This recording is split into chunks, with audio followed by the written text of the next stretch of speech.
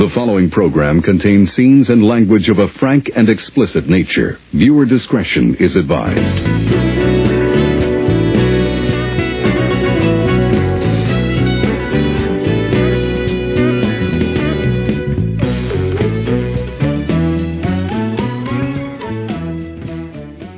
Hello and welcome to Film Jitsu, the podcast that wields films as deadly weapons. We are your hosts. I am Mike. And I am Jay. On this week's Halloween special episode of Film Jitsu, Jason gets to spend some time with Jason. With me. As he reviews Jason Goes to Hell, the final Friday. Definitely not Friday the 13th, Part 9, because that would be crazy. I'm excited to hear what Jay has to say about what might be the worst of a pretty terrible franchise to begin with. But before we get into that, let's go ahead and roll the trailer.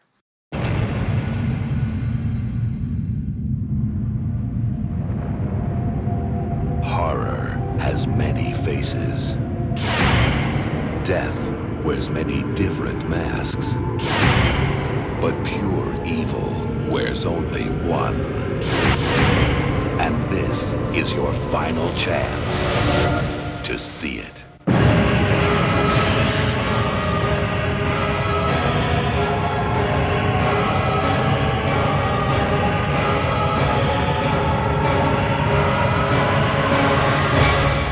Jason Goes to Hell, the final Friday.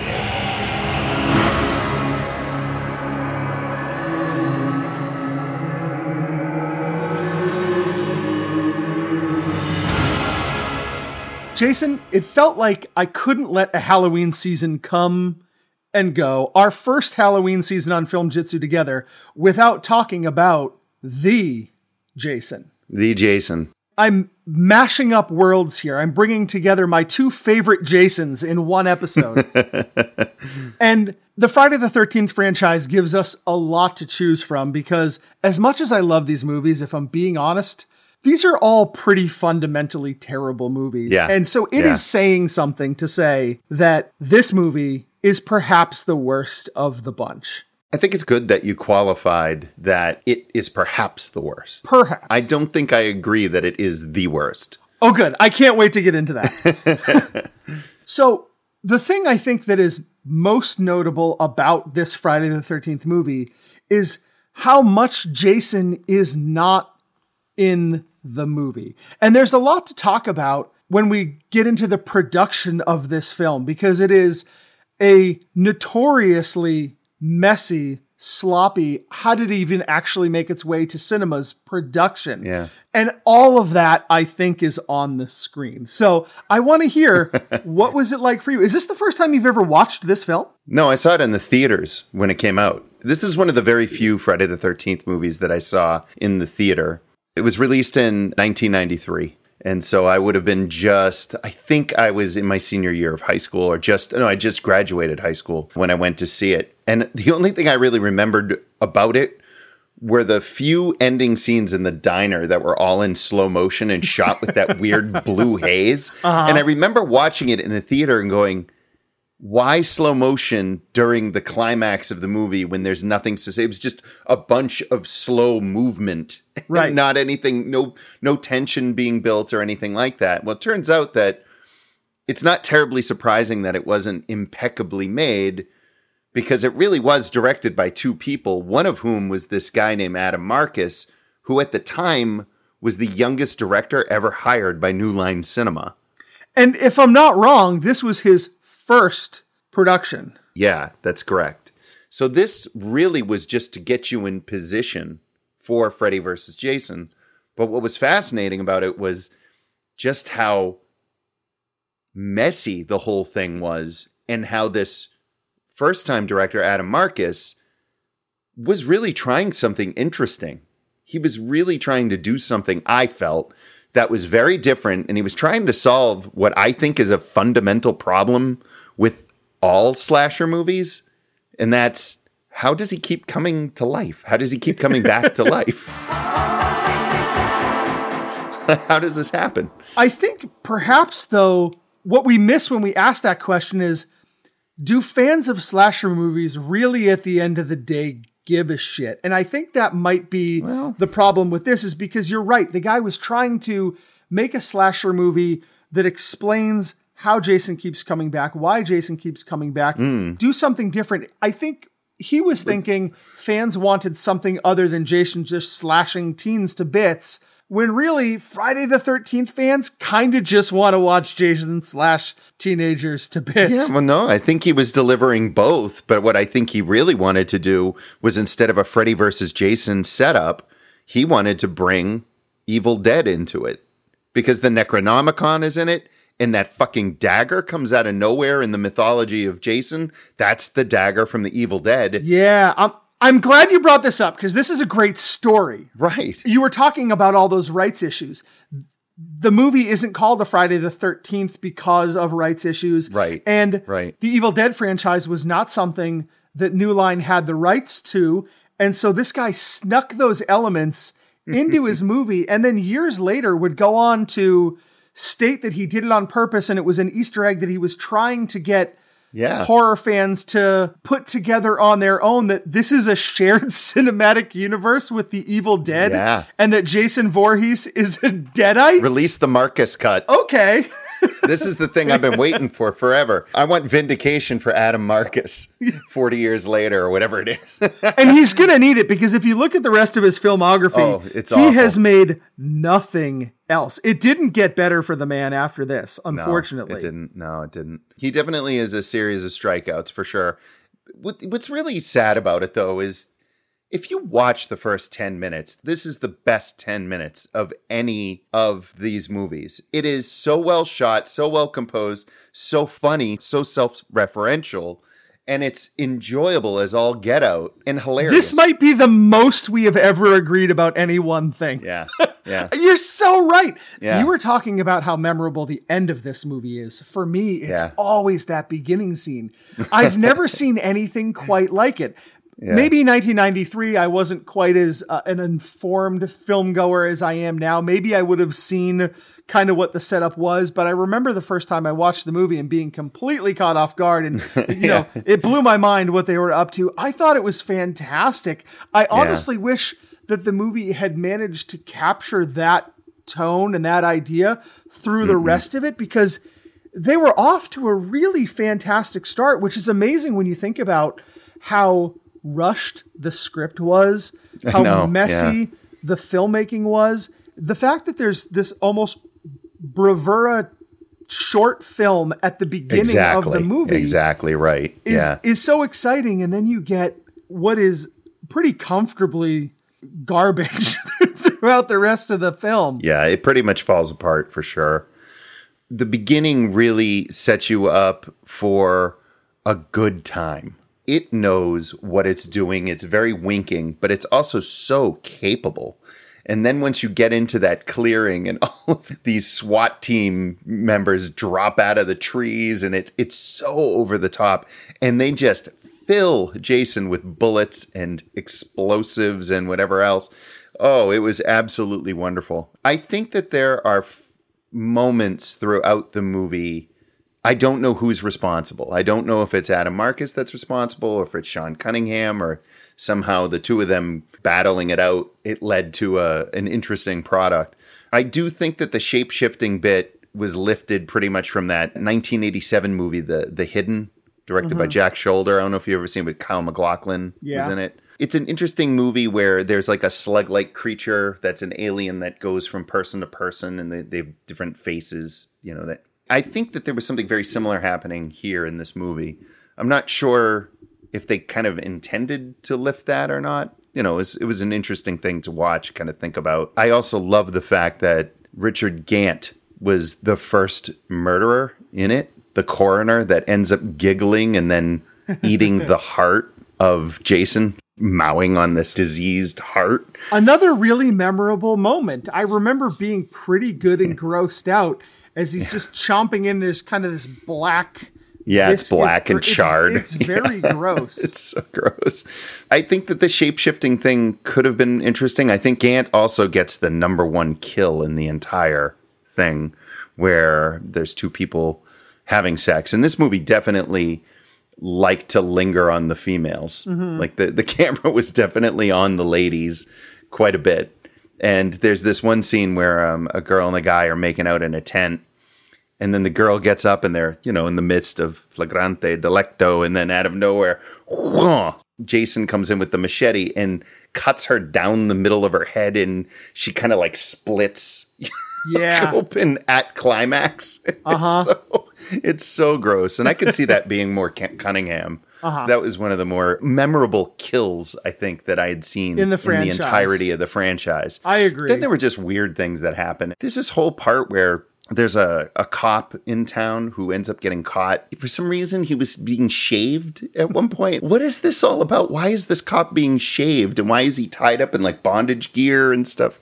Very, very strange sort of interludes. There are so many plots that pop up and are never referenced and drop off because so much of the film was cobbled together in the editing room that there were subplots that were never on the page that were created in the edit.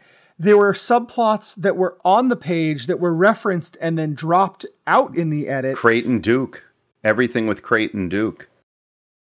I mean, Stephen Williams, he's the captain from 21 Jump Street. And he doesn't really play any real part in the thing. He kind of bubbles up, exposition, and then he's gone. It's a waste. A lot of the movie is a waste. And I think the biggest waste of all, the iconography of Jason's hockey mask. Yeah. To take what is essentially the symbol of your movie, Jason, big beefy Jason in the hockey mask, and take it out completely so that we get this everyman, the spirit of Jason is hopping from person to person. It's like taking the glove away from Freddy. Yeah. I don't know if it's bold or if it's stupid or if it's like Spinal Tap and sometimes there's a fine line between clever and stupid. I think when I was watching it, what I noticed was that they kept trying to pull Jason back in through mirrors or something like that so that you kept that in mind. It was almost like they kind of figured it out. I think once Jason's spirit jumped into Erin Gray, we all kind of had to do a collective eye roll and sort of wonder what the hell was going on.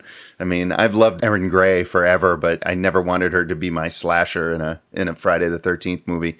It's a creepy movie in many respects. It plays out like Peyton Place at times with all these weird subplots, like you said. Sure. It's part and parcel of really scraping the bottom of the barrel when it comes to plot. They really didn't know what to do with Jason because he didn't have many relatives left. And so now it's like his half-sister's daughter's daughter or something like exactly. How could it even matter?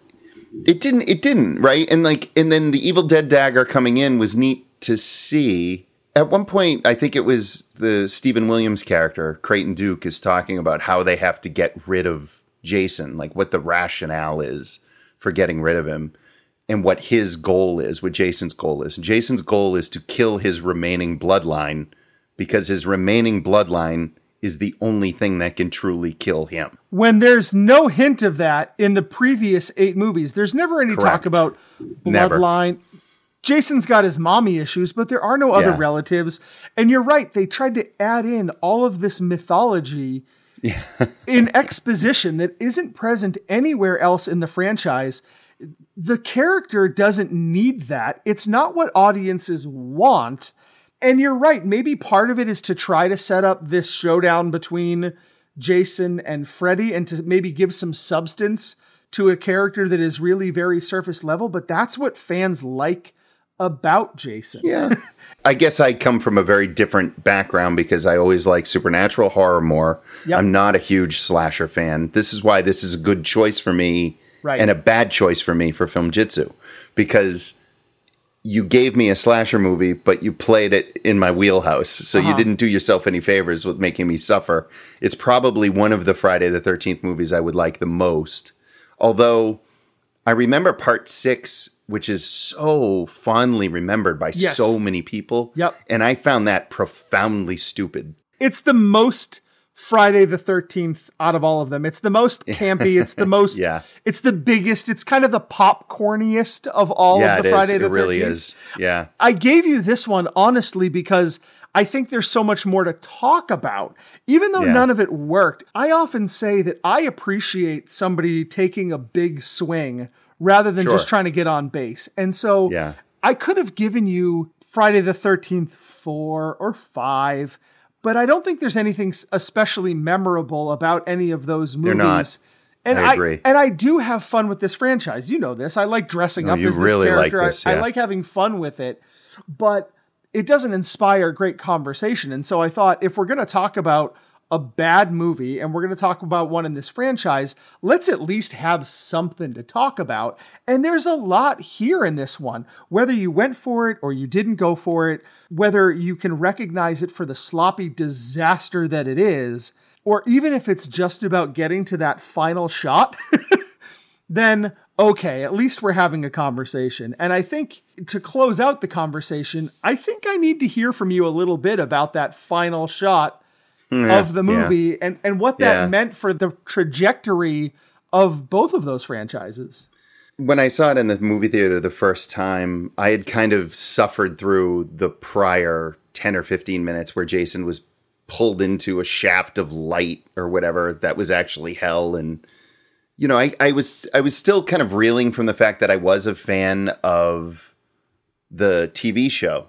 And so John D. LeMay, who for some reason is in this movie as Stephen Freeman. He's sort of the hero character, but he's wearing this goofy 1950s college jacket. Right. He just looks ridiculous. He acts ridiculous. He's a weak hero. Stephen Williams breaks his fingers for some reason, like trying to tell him exposition while they're in jail together. I really liked him as Ryan Dallion in the Friday the 13th series. So I just kind of suffered through the movie. I kept trying to think, like, why the fuck would they take this guy from the show and put him as the lead in this movie? And then all of a sudden there it was on the ground, the mask on the ground. And I went, oh, for fuck's sake. And then, and comedic Freddy's gloved hand comes popping out of the dirt, pulls the thing in, and I had zero excitement. I had zero interest. And later on, interestingly, I actually really liked Freddy vs. Jason. I had a good time with that movie. What we got was a decade between that shot and when Freddy vs. Jason hit theaters. It took a long time. And there was 10 years of writing, rewriting, scripts that went nowhere, projects that started and fell apart, fan fiction, all of this stuff. And it really was starting to look like maybe it would never happen. And then we get Freddy vs. Jason, which I agree with you. If you don't know how to have fun watching Freddy vs. Jason, I got nothing for you. It's just a dumb good time. It's so goofy. But the thing that I really did like about it from a story perspective was the fact that they made Jason the protagonist in that one in many respects. Yep. I mean, here you had a child that was murdered and a child murderer. Right. And I just thought, well, there you go. You broke this down to the real basic root of it and found the real Freddy versus Jason piece. And by making Jason sort of weirdly sympathetic in that narrative. Yeah, I think so. This movie is inconsequential in the long game. It didn't matter. Any of what happened didn't matter. I'm sad that we didn't get an Evil Dead Friday the 13th Freddy Krueger movie. I think that could have been a lot of fun. It is what it is. This movie had some great moments throughout it. I enjoyed quite a bit of it, more than I probably should have. And as we sit back and try and celebrate Halloween season and October and have fun in this month, what do you think? Is it the kind of thing, you got some friends together, you're having a little Halloween get together, couple things. Is this the flick to put on? This is a flick to put on. Between the beginning of the movie, the crazy kill scene with the girl when she's climaxing, the various jumps from body to body and the weird shit that goes on there, the Evil Dead tie-ins, and if you're a fan of slow motion, I guess, Stephen Williams, you know, I'd watch that guy for an hour eat cornflakes. He was surprisingly fun to watch. And my understanding is that Tony Todd auditioned for that role. So to win a role over Tony Todd, that's surprising, you must really have been going for something. I'm glad that you enjoyed this. It's Halloween. I wanted you to have fun. Yeah, sure you did. There's a time to be cruel to each other. I don't know that Halloween is it. And so I'm glad that throughout this whole Halloween season, we've talked about some pretty out there films. We've had a little bit of fun together. We haven't been quite as antagonistic as we always are. We'll get back to that for sure. For sure. 5, 4, So, Mike, by giving me a Friday the 13th movie, the obvious thing to do then was to talk about our bottom 5 franchises. And you were very specific. You wanted to talk horror franchises. So we're going to go ahead and talk about our bottom 5 horror franchises right now, because I didn't spend enough time in a shitty franchise. So now I had to think about 5 that were somehow worse than Friday the 13th. And my God, what a great bottom 5, because it's alarming just how many shitty franchises there are. In fact, you could make an argument and put almost all of them on this list, with the exception of maybe the Alien series and the Predator series, which are both like sci-fi action adjacent. But almost every horror franchise sucks in the sequel so hard that you could put them on this list and I'd be like, yeah, fair enough. So with that said, I really want to know what your approach was here and what your number 5 is. You nailed it on that setup, because we talked very specifically what makes a franchise. And I think we agreed that it would be more than 3 films. There's a trilogy. Right. Anything after that is a franchise. And I do think there are some horror trilogies that stand on their own and are pretty good as 3 films. And you're right. Once you get outside of that, boy, does it get ugly fast. My number 5 is back at number 5 because I genuinely love this franchise. It pains me to include it at all because I have such fondness for these films. It's tied to some of my earliest horror memories. I have a great memory of going to the store and convincing my grandma to buy me my VHS copy of John Carpenter's Halloween. Oh. But I have to be honest with the listeners and admit that the Halloween franchise is a tangled web of what the hell is happening. Convoluted timelines, reboots, partial reboots, retcons, titles that confuse the hell out of me. It's a mess. The whole franchise is a mess. This franchise has 3 fucking movies titled Halloween. It has 2 movies titled Halloween 2. It has a 3rd movie, which is totally awesome, that has nothing to do with Michael Myers, but everything to do with druids, unless you're talking about the new trilogy, which has a 3rd movie, in which Michael is the killer, but not the main killer. That's some dude named Corey. Of course, chronologically, the franchise goes parts 1 through 6, excluding the aforementioned part 3 Season of the Witch. Then, of course, there's the retcon Laurie Strode timeline that gives us Halloween H2O, in which we remove a bunch of stuff from parts 4 and 5. Are you with me? But Laurie is still Michael's sister, and legendary rapper Busta Rhymes sticks his nose into the story for reasons that I still can't explain. Then, are you with me? There was Halloween Resurrection, but it wasn't really a resurrection because they kind of actually killed off everything from all the previous movies, which of course led to Rob Zombie's movies, which was sort of a remake where this time Michael was the product of, big surprise here from Rob Zombie, some psychobilly trailer trash upbringing that caused him to be evil, and it's always covered in dirt and grime. That features Danielle Harris, but not the character she played in parts 4 and 5 of the original timeline, because as I've said, those movies were wiped off the map by H2O. Are you with me still? And while we didn't get a 3rd movie in the Rob Zombie franchise, we did get a 3rd attempt at the Laurie Strode timeline when David Gordon Green made another fucking movie titled Halloween in 2018, in which he cleverly retconned the entire continuity back to the very first movie titled Halloween. But this time, Laurie is not related to Michael Myers, but is a graduate of the Sarah Connor School of kicking the ass of the bad guy. And they made 2 more sequels to that story in which Michael Myers ended up in a meat grinder. So I'm sure he's dead and we'll never have another Halloween movie ever again, because that would be crazy. Well done.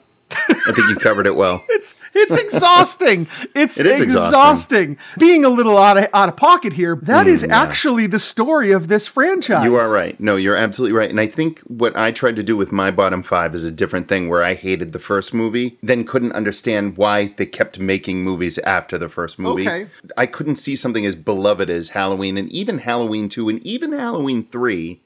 And then as loved as some of these sequels were, you know, I was kind of like, well, you know, quality-wise, I feel like they're still good. But yes, you're right. That's why I had to put it back at number 5 for kind of everything you said. And I did a little bit of a balancing act where, sometimes the first couple of movies in a franchise is so good that it outweighs some of the mess of the sequels. That's right. Texas Chainsaw Massacre is a great example. That franchise isn't on my list. Partly that's because some of those movies are so good that it outweighs what might come later. Jaws is another great example. Those Jaws sequels are a disaster. That's a really good example. That's kind of how I thought about it, but I would love to hear what you have for your number 5. I had to go really straightforward with my number 5, and that's Leprechaun. From 1993 to the present, they are making these Leprechaun movies. I think the last one was maybe in like 2018 or something like that, but there's still talk that there could be another one. I guess Warwick Davis decided to stop making horror movies because he had children, and he didn't think it was the right time for him to do it, so he took a break. I've only seen the first 2 of these, and they were so dumb that I'm truly floored it's gone on for as long as it has. What's not to like, right? For me, it's the lack of any Irish accent. It's the makeup that looks him more like a goddamn gremlin than anything else. It's the fact that he's constantly joking, but he's never, ever fucking funny. Like, ever at all. The only things I like about the franchise are from the first movie, and that's Jennifer Aniston's shorts. And the line where the hero kid says at the end before he kills the leprechaun, "Fuck you, Lucky Charms." I think it's great that Warwick Davis had this role that he could go back to over and over again, because clearly he wasn't making enough money with Star Wars and Harry Potter under his belt, right? Plus Willow, we could... Thank you. Well done. I got to throw out the bone for you with Willow. These movies, they center around a murderous leprechaun, and it's named Lubden Butowski. Is that an Irish name? I did not know that. Is that real? His name is Lubden Butowski. Why? That can't be real. It was real. It's his name is Lubden Butowski. The first writer wanted to call it something like Seamus or whatever. I hope that our audience will just give me a second here as I change your name in my phone from Jason Santo to Lubden Butowski. Yeah, thank you, everybody. Thanks for indulging me. The only part that I remember from that first movie is when he's jumping on a victim with a pogo stick. He says, "This old man, he plays one. Right. He goes pogo on your lung," or something. Yes. I haven't seen that movie in 15 years. I remember that And there wouldn't part be any reason ever to see it again, nor would you want to see anything else with that character. You don't want to see him in The Hood. You don't want to see him in Space. You don't want to see him up Grandma's Yahoo. You don't want just like any of this stuff that they do with these movies. Do you know that they wanted to do a Leprechaun versus Candyman movie? Oh my God. Thank God for Tony Todd. He stopped that shit cold by saying that he has too much respect for his character to do something so demeaning. That's a great pick. It feels like if this show goes on long enough, at some point, somebody's going to have to watch one of these Leprechauns. And they're going to have to write to us, Mike at filmjitsu.net or jay@filmjitsu.net and tell us what they think of Leprechaun and how we inspired them to see it. I like that deflection because I definitely meant that one of us is going to have to review this movie. I'm glad that we're happy to it's gonna be push that random off onto our listeners. Yeah. Okay. Oh, yeah. All right. It's not going to be one of us. My next franchise is back at number 4, not because it's especially better than the next 3, but because it's kind of a cheat. I like a good cheat. I know we said that a franchise needs to be more than a trilogy. Yeah. And the From Dusk Till Dawn franchise is, if you count the television series, which I'm doing because this is Film Jitsu, and I get to make my own damn rules. Otherwise, what's the point of having a podcast? So we're going to go with that. Oh. We've talked about From Dusk Till Dawn before. I think I like that flick a little bit more than you do. But after the original Robert Rodriguez film in 96, 3 years later, we get the direct-to-video sequel, From Dusk Till Dawn 2, Texas Blood Money. Which, can I say, Texas Blood Money should be the subtitle for every sequel ever. Every movie. Everyone. Yes. Just take a second. Try it. Ready? Eternal Sunshine of the Spotless Mind 2. Texas Blood Money. Fried Green Tomatoes 2, Texas Blood Money. All Dogs Go to Heaven 2, Texas Blood Money. It works for everything. Then someone got the bright idea to have a direct-to-video prequel. The following year, titled From Dusk Till Dawn 3, The Hangman's Daughter. Yet another pretty good subtitle. Love Actually 3, The Hangman's Daughter. 80 for Brady 3, The Hangman's Daughter, which I suppose you'd have to call 83 for Brady 3. It's not as good as Texas Blood Money. Anyway, these things are unwatchable. Yeah. I made it through Texas Blood Money. I pressed play and then almost immediately stopped on The Hangman's Daughter.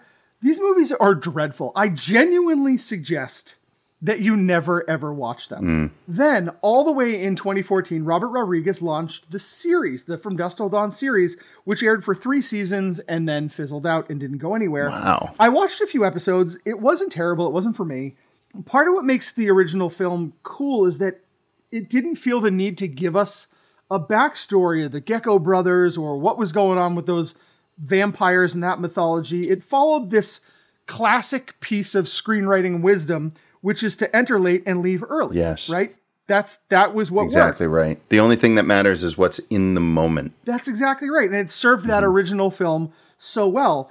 And so, as much as I like that first film, the ensuing direct-to-video and fine but necessary TV series kind of spoiled the batch for me. Sure. I'd much rather spend my time watching Mr. Holland's Opus 2, Texas Blood Money. So, that's it for me.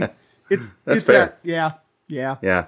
So my number 4 is the Underworld series that has lasted from 2003 to 2017. This bullshit went 5 films deep. I am already so on board with this. That was the best this bullshit you've ever seen. Oh, I can't wait for the rest. This is so good. It's like, all I can say is that it's like the Resident Evil movies, but shot with like a blue filter. It's the bluest movie. It's so blue. It's so dark. Everything's in shadow. The action, you can't tell what's going on. It's all shot in Confuse-O-Vision. I like Kate Beckinsale. And I wanted to like the first movie of the series, but it's painfully boring and it's terribly paced. The movies seem far more interested in this like crazy mythology that pits vampires against werewolves in the most convoluted war this side of Naboo in the Trade Federation. So I hated the first 2 movies of the series. I don't know that I actually saw all of either one of them.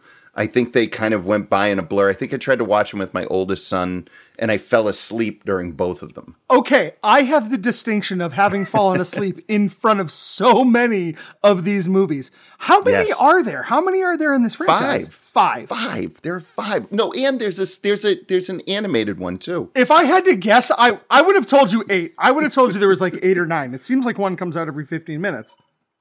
I went to the theater to see the first one with former co-host of this show, John. I fell asleep in the theater. I was a college kid who paid money to go to a movie theater to see a vampire movie. You go. And I fell asleep at the movie. Oh man, you are so right about this. Maybe I just like zombies better. I do have a soft spot in my heart for Mila Jovovich's Resident Evil flicks. And I'm really hoping that you didn't put them on your bottom 5. I didn't. I did not, because those movies, they get shamelessly worse, shamelessly more stupid, they do, and shamelessly more fun as they go along. Yes, exactly. They really do. They're so dumb, and I enjoy them. This is the complete opposite. Underworld, number 4. My number 3, it's Sharknado. Oh, yeah. Listen. No, I get it. You had a funny idea. I feel like I say this a lot. Sometimes the idea is enough, and you can just leave it at that. You don't actually have to make the movies. There are 5 of these things. And I'll give you that coming up with subtitles seems like a fun writing exercise. There's Sharknado 2, the second one. Sharknado 3, Oh Hell No. Sharknado 4, The Fourth Awakens. And Sharknado 5, Global Swarming. Those are all pretty good stuff. No Texas Blood Money. I can't help but think how much money has been spent on what is essentially a punchline. Like, how many soup kitchens could have been built with the Texas Blood money that they spent making Sharknado movies? Yeah. If the answer is at least one soup kitchen, then I'm comfortable putting this franchise on a bottom 5 list. Here it is in the bronze medal spot. I laughed once at the line Sharknado, and then I get it already. I had a good time. I think I saw the second movie in the theater, and I had a really good time because I went with friends, and it was a fun, dumb, I think at some point there was Ian Ziering from like Beverly Hills 90210. I think he was in it. Yeah, I think and he he's had the a guy. chainsaw, and he was chainsawing the sharks like as they were flying through the air, and I just thought, okay, this is good for what it is. But when they kept coming out with more and more, it did feel very much like they were beating a dead shark. Well, in my bronze spot, from now on, it's always going to be the bronze spot. Okay. If you can believe this was the longest running series until another one very recently leapt away with it. It's the Witchcraft series. Have you even seen one of these fucking movies?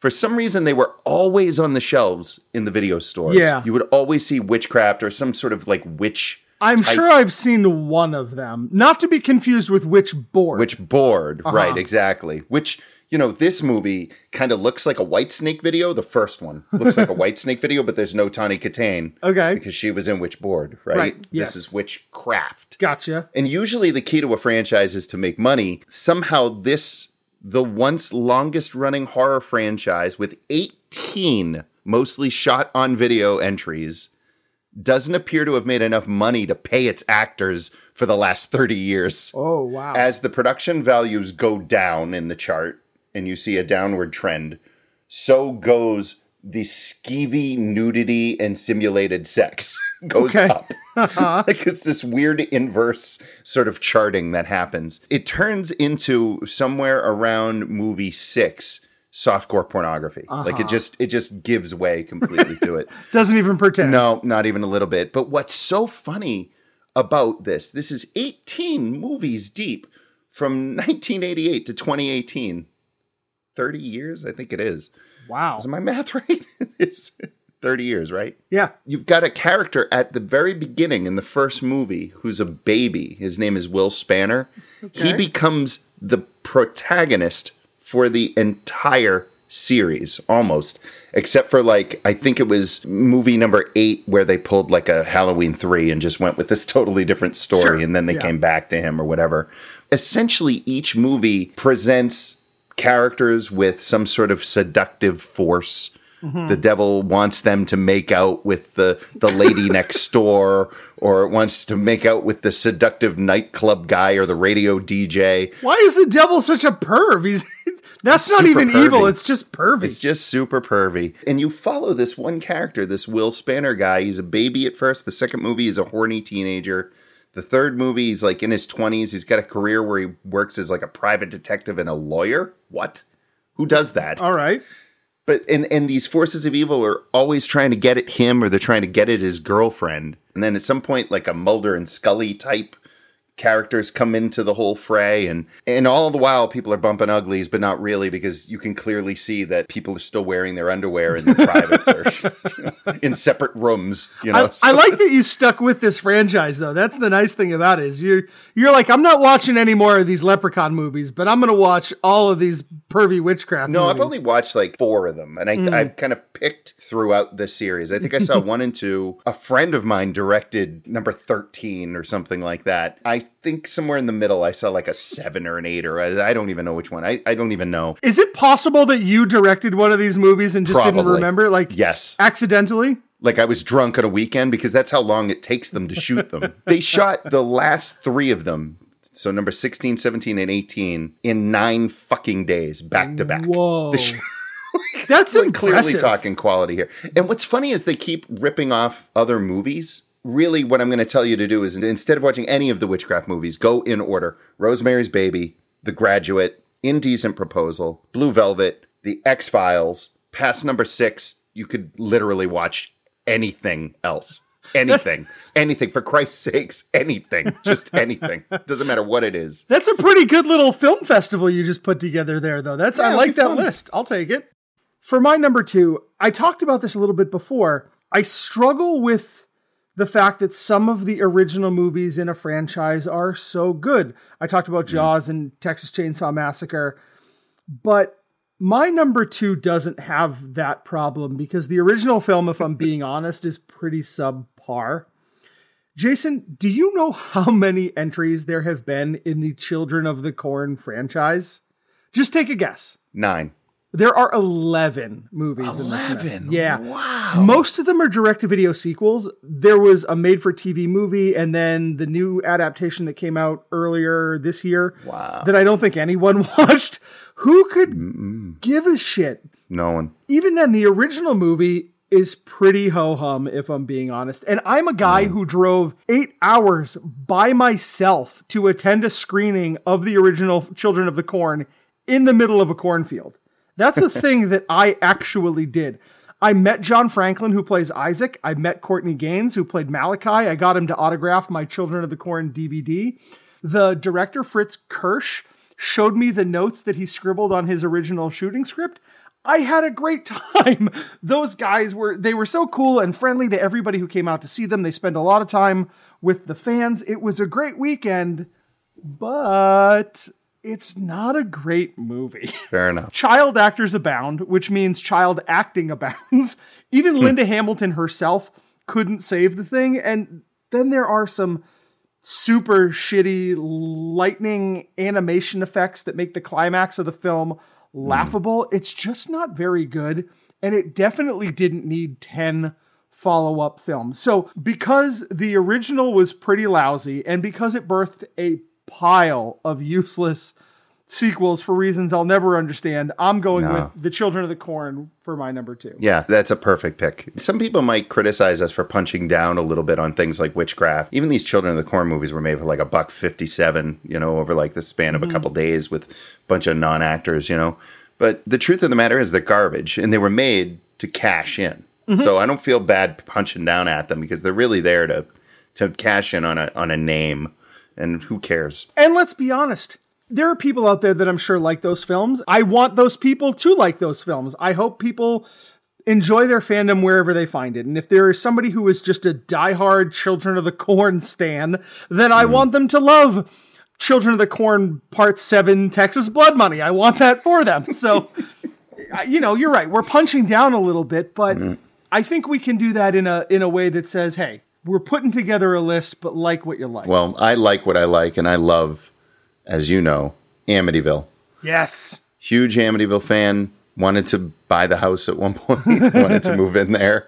This is personal for me. From 1979 to 1983, we had 3 movies. Okay. And then there's just chaos after that. Just absolute chaos. Just chaos. This is the first horror movie I ever saw. It was the original Amityville horror movie starring Margot Kidder and James Brolin as George and Kathy Lutz, the real-life couple who moved into a Long Island home where a horrific murder of a family had occurred the year prior. And the true story is that the Lutzes were in way over their head financially with the purchase of a house, and so they came up with a story about the haunting to profit off that dire situation. And it kind of worked, although the book's publisher and later the movie producers were really the ones who cleaned up. What's wild is that after the original trilogy, Part 3, which I reviewed on an episode of this show. You sure did, like a champ. There were some dodgy made-for-TV sequels, and then things pretty much went dormant until the Ryan Reynolds reboot in 2005. And then all of a sudden, ultra low-budget producers caught wind that while the phrase the Amityville Horror was trademarked, the word Amityville could be used apparently in conjunction with almost anything to make just a quick carte buck. blanche, right? So the already excessive 9 original Amityville titles were joined since 2006 by another 32 fucking titles. Wow. And because I'm an idiot, yes, I've seen a few of these, which are the kind of dreck most video stores wouldn't have ordered even in the halcyon days of affordable VCRs. Crap like Amityville in Space, Amityville Karen. You can find them on Tubi if you're interested.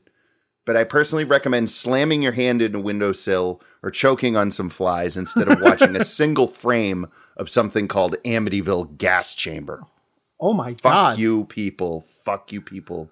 A friend of mine wrote 2 of these Amityville movies. Another friend of mine too. Which one did you write? Which one of these is your accidental you made an Amityville I have movie? one. You do? have one. I do. I have one I want to make. Oh, all right. I'm there for it. Okay, we're going to get a GoFundMe going. We're going to get the Film Jitsu listeners Amityville, Texas Blood Money. You son of a bitch. I fell for it.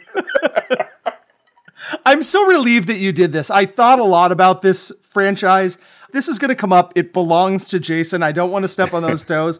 It would have been a real shame if our bottom 5s had come and gone without talking about all this stuff. I'm so glad that you brought it up. For me, number 1, integrity matters. Even in a horror franchise. When you start shoehorning scripts that were never a part of your franchise into your franchise after the fact, you get my number 1, and that's the Hellraiser franchise. I almost did it too. Again, Jay, Almost. take a guess at how many movies there are in this series. I think because I was doing research, it's 11, right? Once again, it's 11, which, Yeah. along with Children of the Corn, seems to be the lucky number for shitty franchises. And here's the thing. 6 of these movies weren't even originally supposed to be Hellraiser movies. That's more than half. Jesus. The slime balls at Dimension Films, who own the rights, started taking unproduced scripts they had laying around and just smashed some Cenobites in there and somehow called it a Hellraiser sequel. Part 7 was from a script about a Romanian cult, so they turned it into a Hellraiser Romanian cult. Part 8 was about video games, and they just made it about a Hellraiser video game. It's just the laziest cash grabby bullshit. To make matters worse, the pigs, that's right, the pigs that owned Miramax, you know who I'm talking about, made parts 9 and 10 strictly to maintain the rights to the franchise so that Clive Barker wouldn't get them back. They didn't even give a shit about the movies. They were literally made just as cheap legal tactics.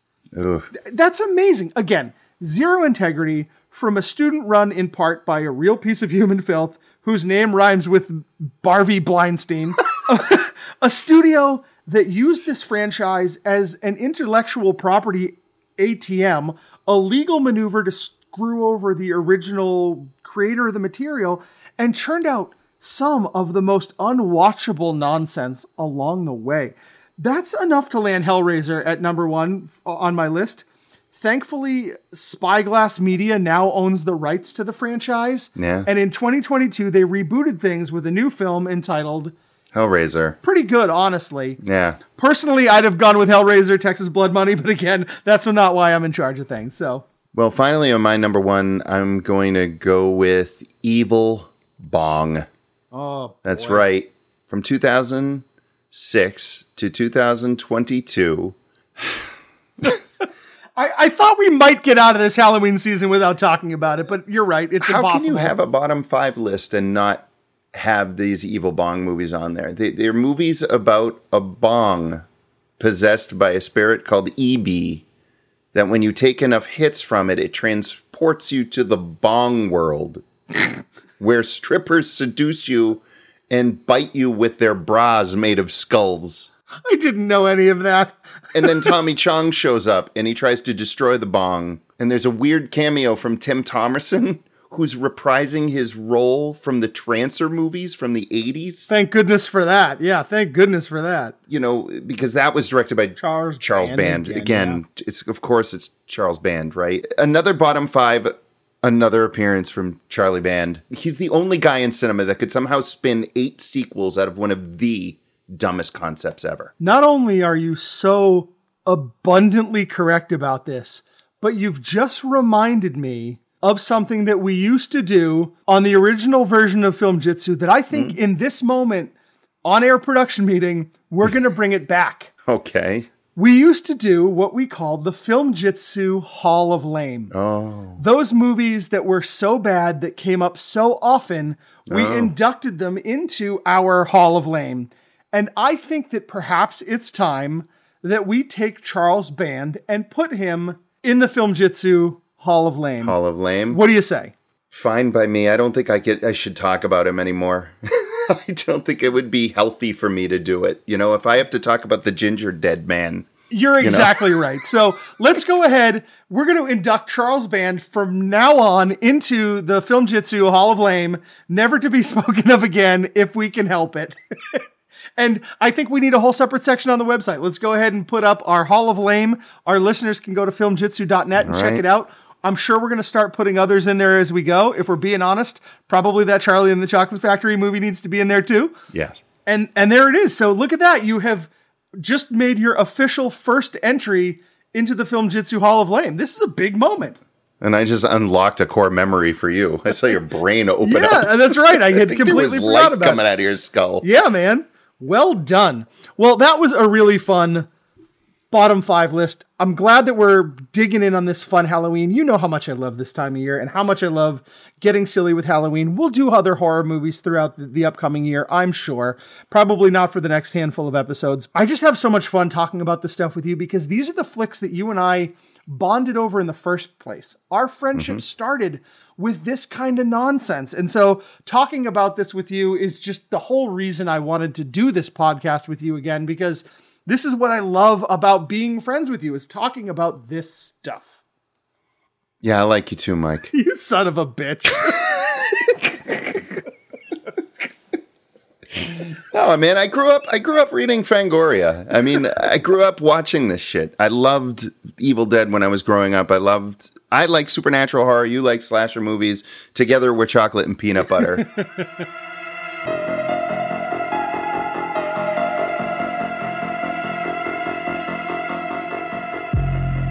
What do you got for us this week from Staff Picks? Actually, it's kind of appropriate because this has come up a couple of times over the course of this episode in a couple of different ways. We've mentioned Tony Todd a couple of times. You talked about Candyman versus Leprechaun.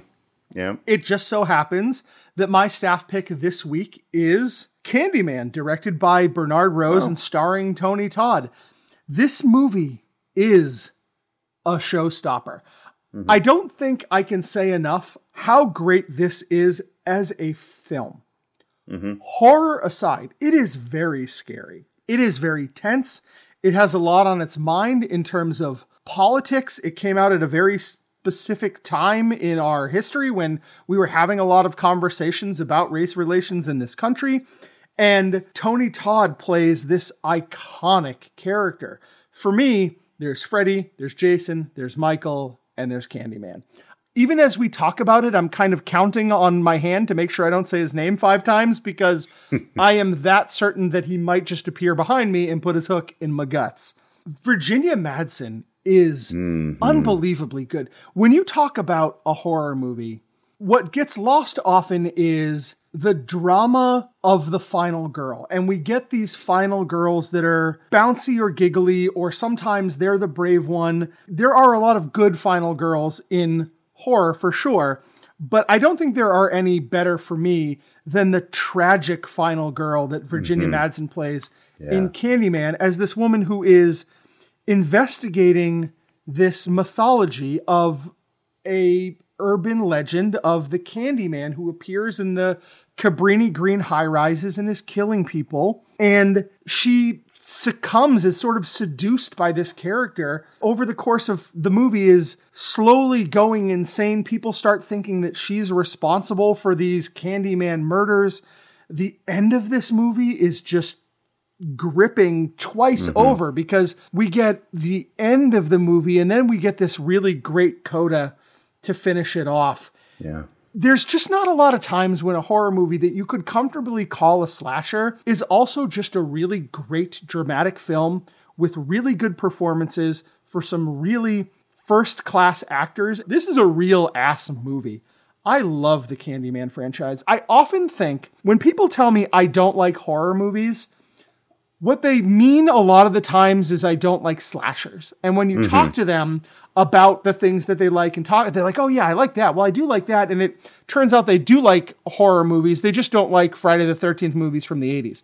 This is one of those movies that if I'm trying to encourage somebody to maybe check out something a little more like a slasher, this is my go-to because I think it's just such a solid piece of cinema. As many times as I've seen it, it just gives me the creeps every single time. Tony Todd's performance as Candyman is genuinely frightening no matter how many times I see it. So if you haven't seen this movie, I can't say it enough. Please check out Candyman. The music is fantastic. The direction by Bernard Rose is really something else.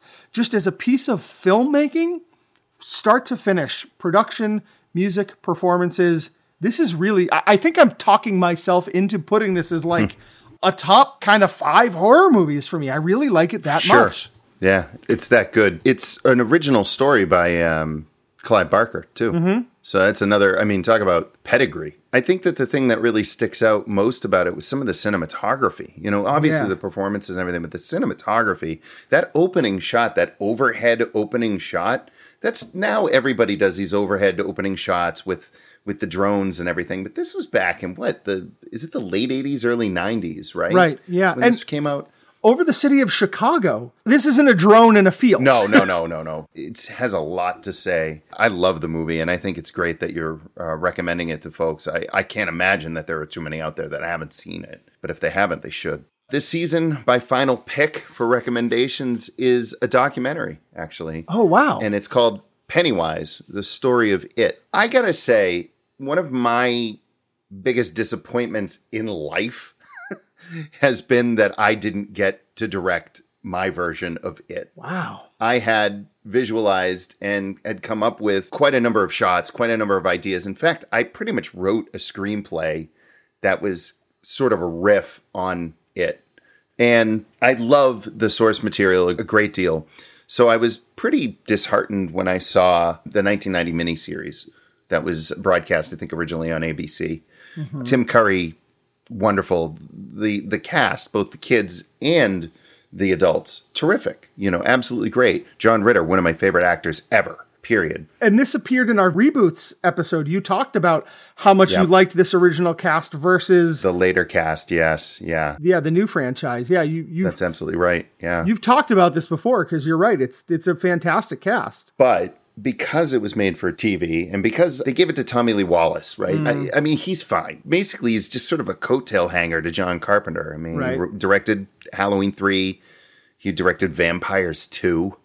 And, he was second unit on a bunch of Carpenter's movies. To his benefit, I will say, to his credit, he wrote Amityville 2. So that's kind of neat. Yeah. We kind of knew it was on TV and it was him directing it. He did it okay. Sure. The movie's not bad.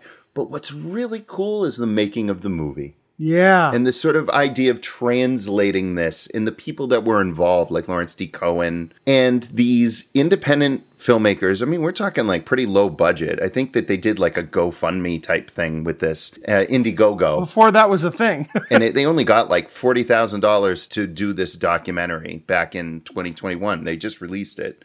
These guys, John Campopianon and Chris Griffiths, they're the makers of several other low-budget docs, including this really good one called You're So Cool, Brewster, The Story of Fright Night. Oh, cool. These guys are pretty cool. But they had over 30 people that they interviewed that were part of the production of the original miniseries. Lots of great stills, lots of archival footage, cool editing. Tim Curry's in there, which is kind of wonderful. Even though he clearly has declined over the past several years, it's nice to see him talking about what is, an overused word is iconic, but his version of Pennywise, I would say, possibly qualifies as iconic. Absolutely, yeah. I think that watching the making of it is as compelling as loving the story of it. I would recommend it to folks who are fans. Just like you backed up my pick with Candyman, as luck would have it, and we didn't talk about this before, I watched this documentary maybe 2 weeks ago. Oh, wow. Cool. You're absolutely right. It is, for somebody who loves any part of that world, any part of that story, I loved it. You were right. There was so much there. Yeah. The documentary was made with a lot of love, and you could see that. And it was really great getting to hear from that cast. I couldn't second that motion any harder. It's a great little doc. Mike, I want to thank you very much for a really fun Halloween season. I think that this was a great idea for us to do 3 horror films for the season. And we've talked about now 33 horror films, probably referencing even more than that. That's a hell of a lot of horror. That's more than one a day. So if somebody wanted to do the Film Jitsu challenge, oh boy, October challenge, they could watch one of each one of these movies. It would be an absolute nightmare of a challenge. I mean, it's just awful. It sounds like they could just watch the Amityville movies for the month. That's a good point. Yeah, that's actually true. That's a disgusting challenge. Nobody do that. But there are some good ones in there. So it was a great time, and I really appreciate that. Was a great idea of yours. We're going to return ourselves to our regularly scheduled programming next week, and I'm not sure which film that'll be, but it'll be something, and I'm sure it'll be awful. I love this time of year, and I can't wait to do this again next year. Maybe our listeners have some ideas for a way that we could continue to mix it up and make these episodes a little bit different than what we usually do. Hit us up on filmjitsu.net. Hit us up on Twitter at filmjitsu. Write to Jay at filmjitsu.net or Mike at filmjitsu.net. We all want to get together and share our love for these crazy, shitty movies. We want to hear that stuff from you. We have been your hosts. I am Mike. And I am Jay. Keep your blood on the inside.